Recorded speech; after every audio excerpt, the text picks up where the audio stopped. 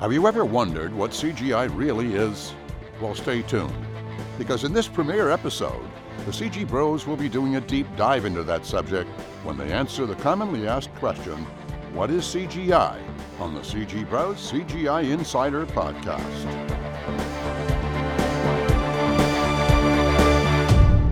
Well, hello everyone, and welcome to the premiere podcast of the CGI Insider.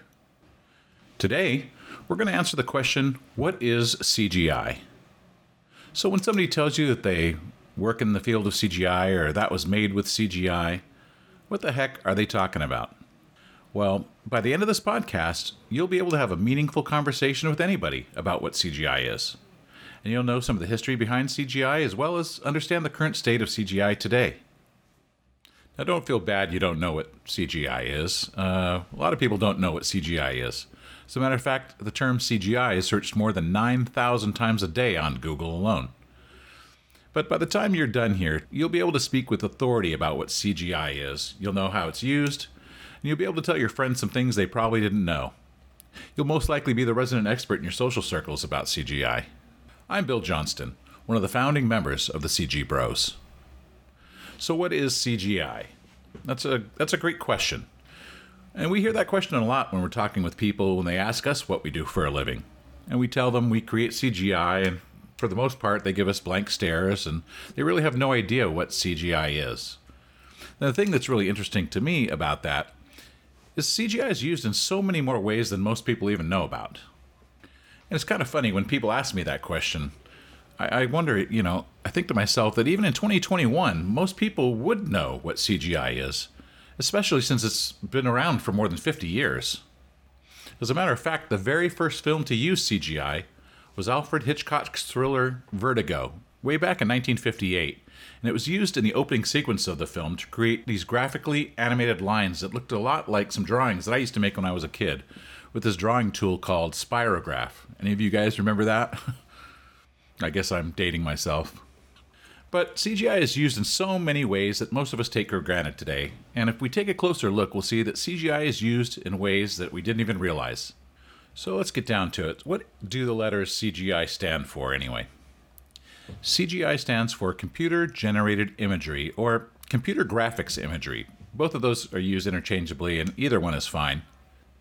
And for most people who don't know exactly what CGI is, they at least know that it has something to do with the creation of art, and probably more specifically, how it's used in the creation of movies and television shows that we watch.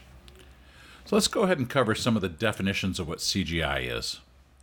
At the most basic level, CGI, computer-generated imagery, is any image or a sequence of images, dynamic or static, that are generated with the aid of computers.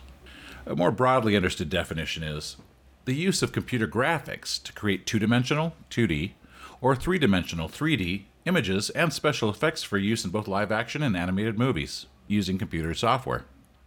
Some of those common understanding of how CGI is used is exactly what people think it's used for, which is creation of, special effects in movies and television, as well as other forms of entertainment. So in live-action movies, it's used to create visual effects. It's also used to create set extensions. It's used to do sky replacements.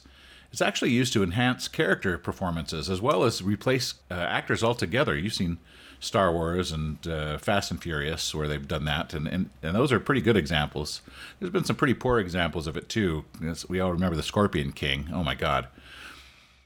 So these computer-generated images are used in the compositing phase of movie making, which is taking the computer-generated images and putting them into layers and then combining those layers to create the final movie. As a matter of fact, CGI is actually used to create entire feature films. There's studios set up to do just that, and they're very, very well-known studios. You've probably heard of Pixar and DreamWorks and Blue Sky, and there's a whole host of studios that create CG animated films. But they're also used for so many other things. They're used to create video games, for instance. And as a matter of fact, the technology to create video games is pretty much the same technology that are used to make feature films.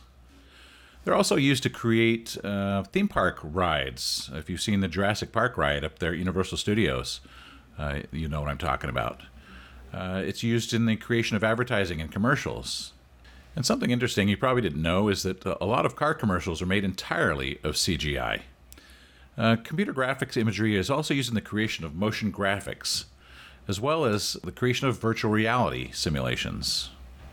And most recently in augmented reality applications where they create computer-generated imagery and overlay it over live action and motion track it in real time. Most of those are on your phone. You've probably seen them in those funny overlays for your face that make you look like a werewolf or a witch or something like that, and they track your face as it moves around on your phone. It's a pretty cool application. And in reality, these uses are just scratching the surface of what computer-generated imagery is used for today. It's used in a lot of ways in many fields of science, actually, that may not be so obvious. For instance, it's used in the medical field to create MRIs, as well as doing some anatomical modeling. It's used in the creation and preparation of customized, patient-specific bone recreation and replacement processes. Say like you were in a car crash and you crushed your skull or you smashed your face and you needed to be reconstructed. They use CGI to create the implants. It's also used to visualize complex molecules and proteins, as well as how they interact.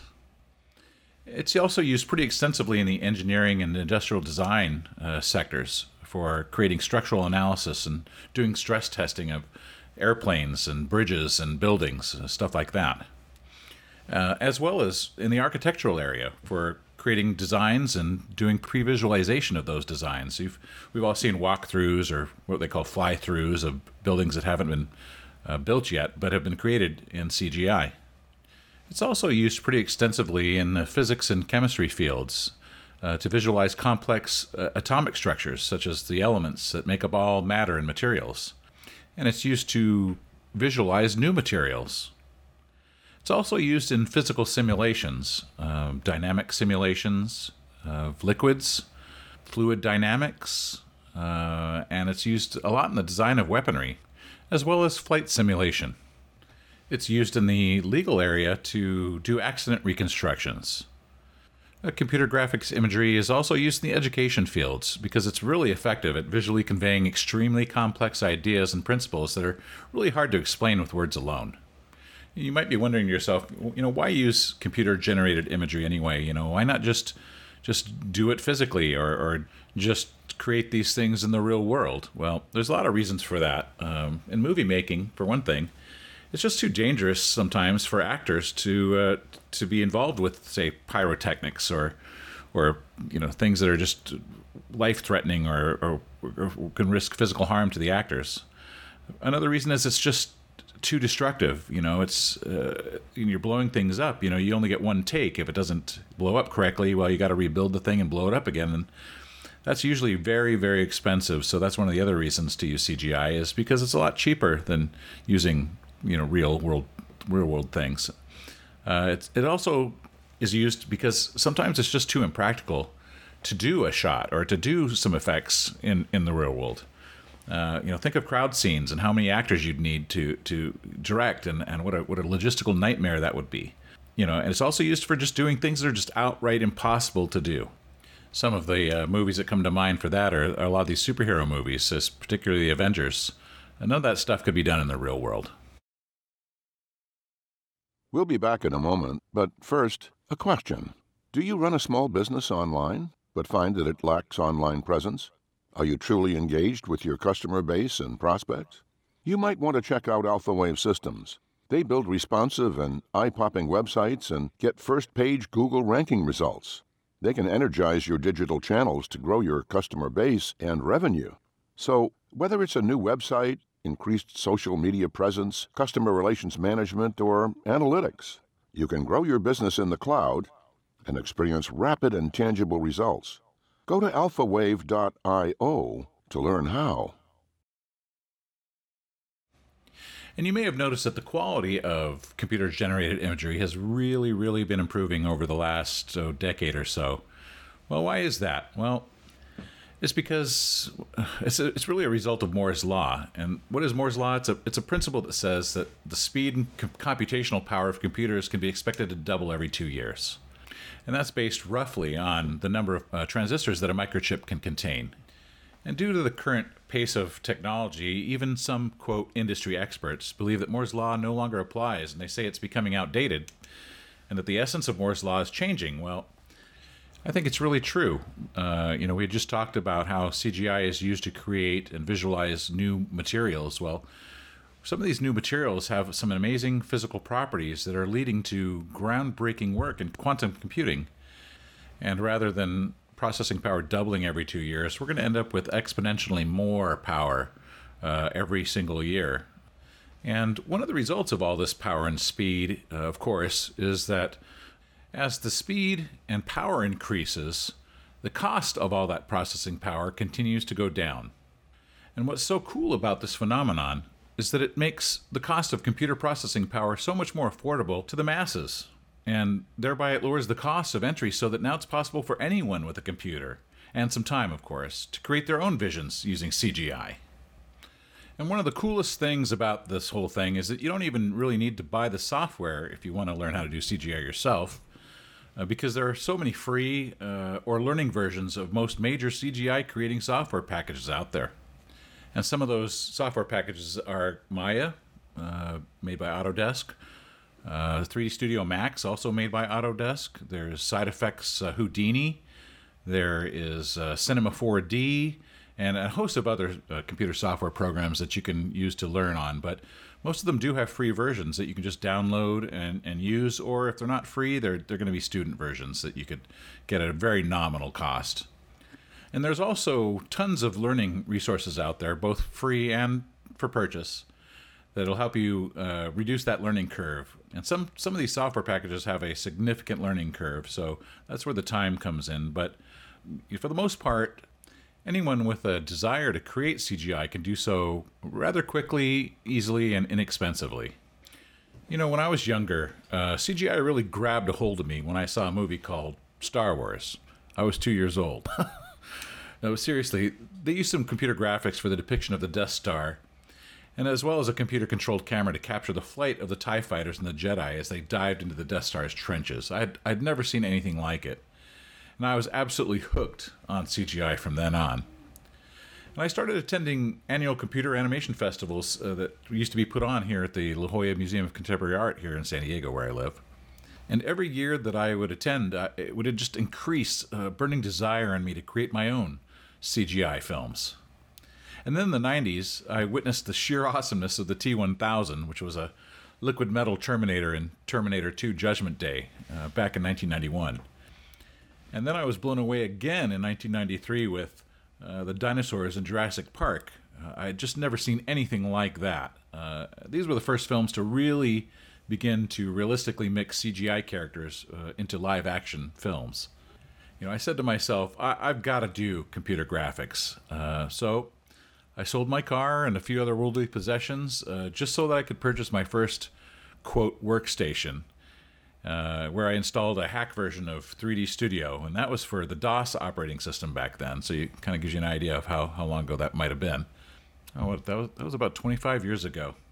Oh my gosh, time flies. But nevertheless, none of the CG Bros have ever looked back, and both Sean and I continue to create CGI for top industry companies today. One thing I will say is, while the cost of computing goes down and the availability and entry points of anybody to create computer graphics is there, the art of computer graphics is an extremely technical one.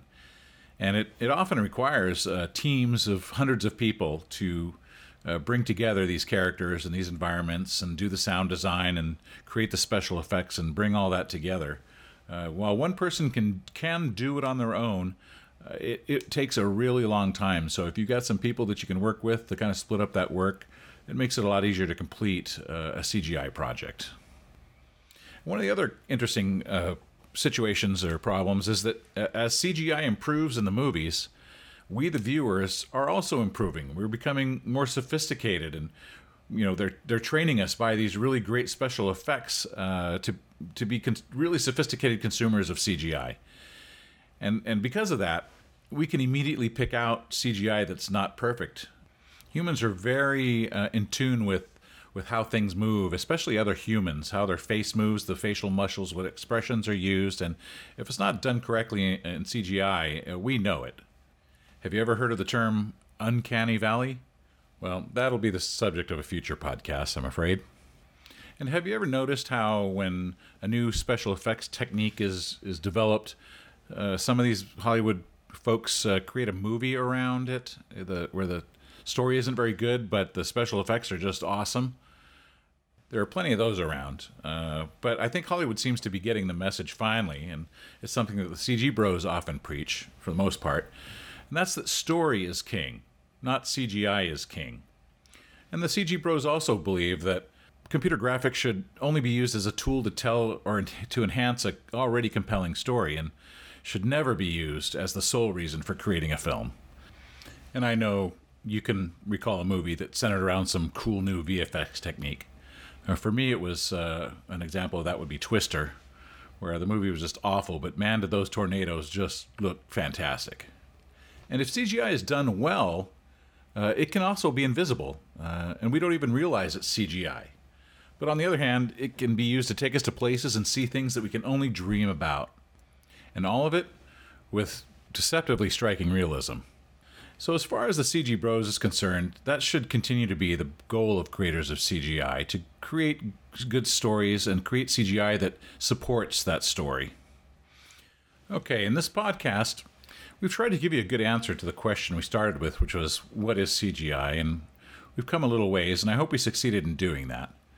We talked about the definition of CGI, and we covered some of the history behind it and how many things it's used for today. And so right now you should be able to have a meaningful conversation with anybody about what CGI is. You are now an authority on CGI, and you now know that it's used for much more than just creating pretty pictures.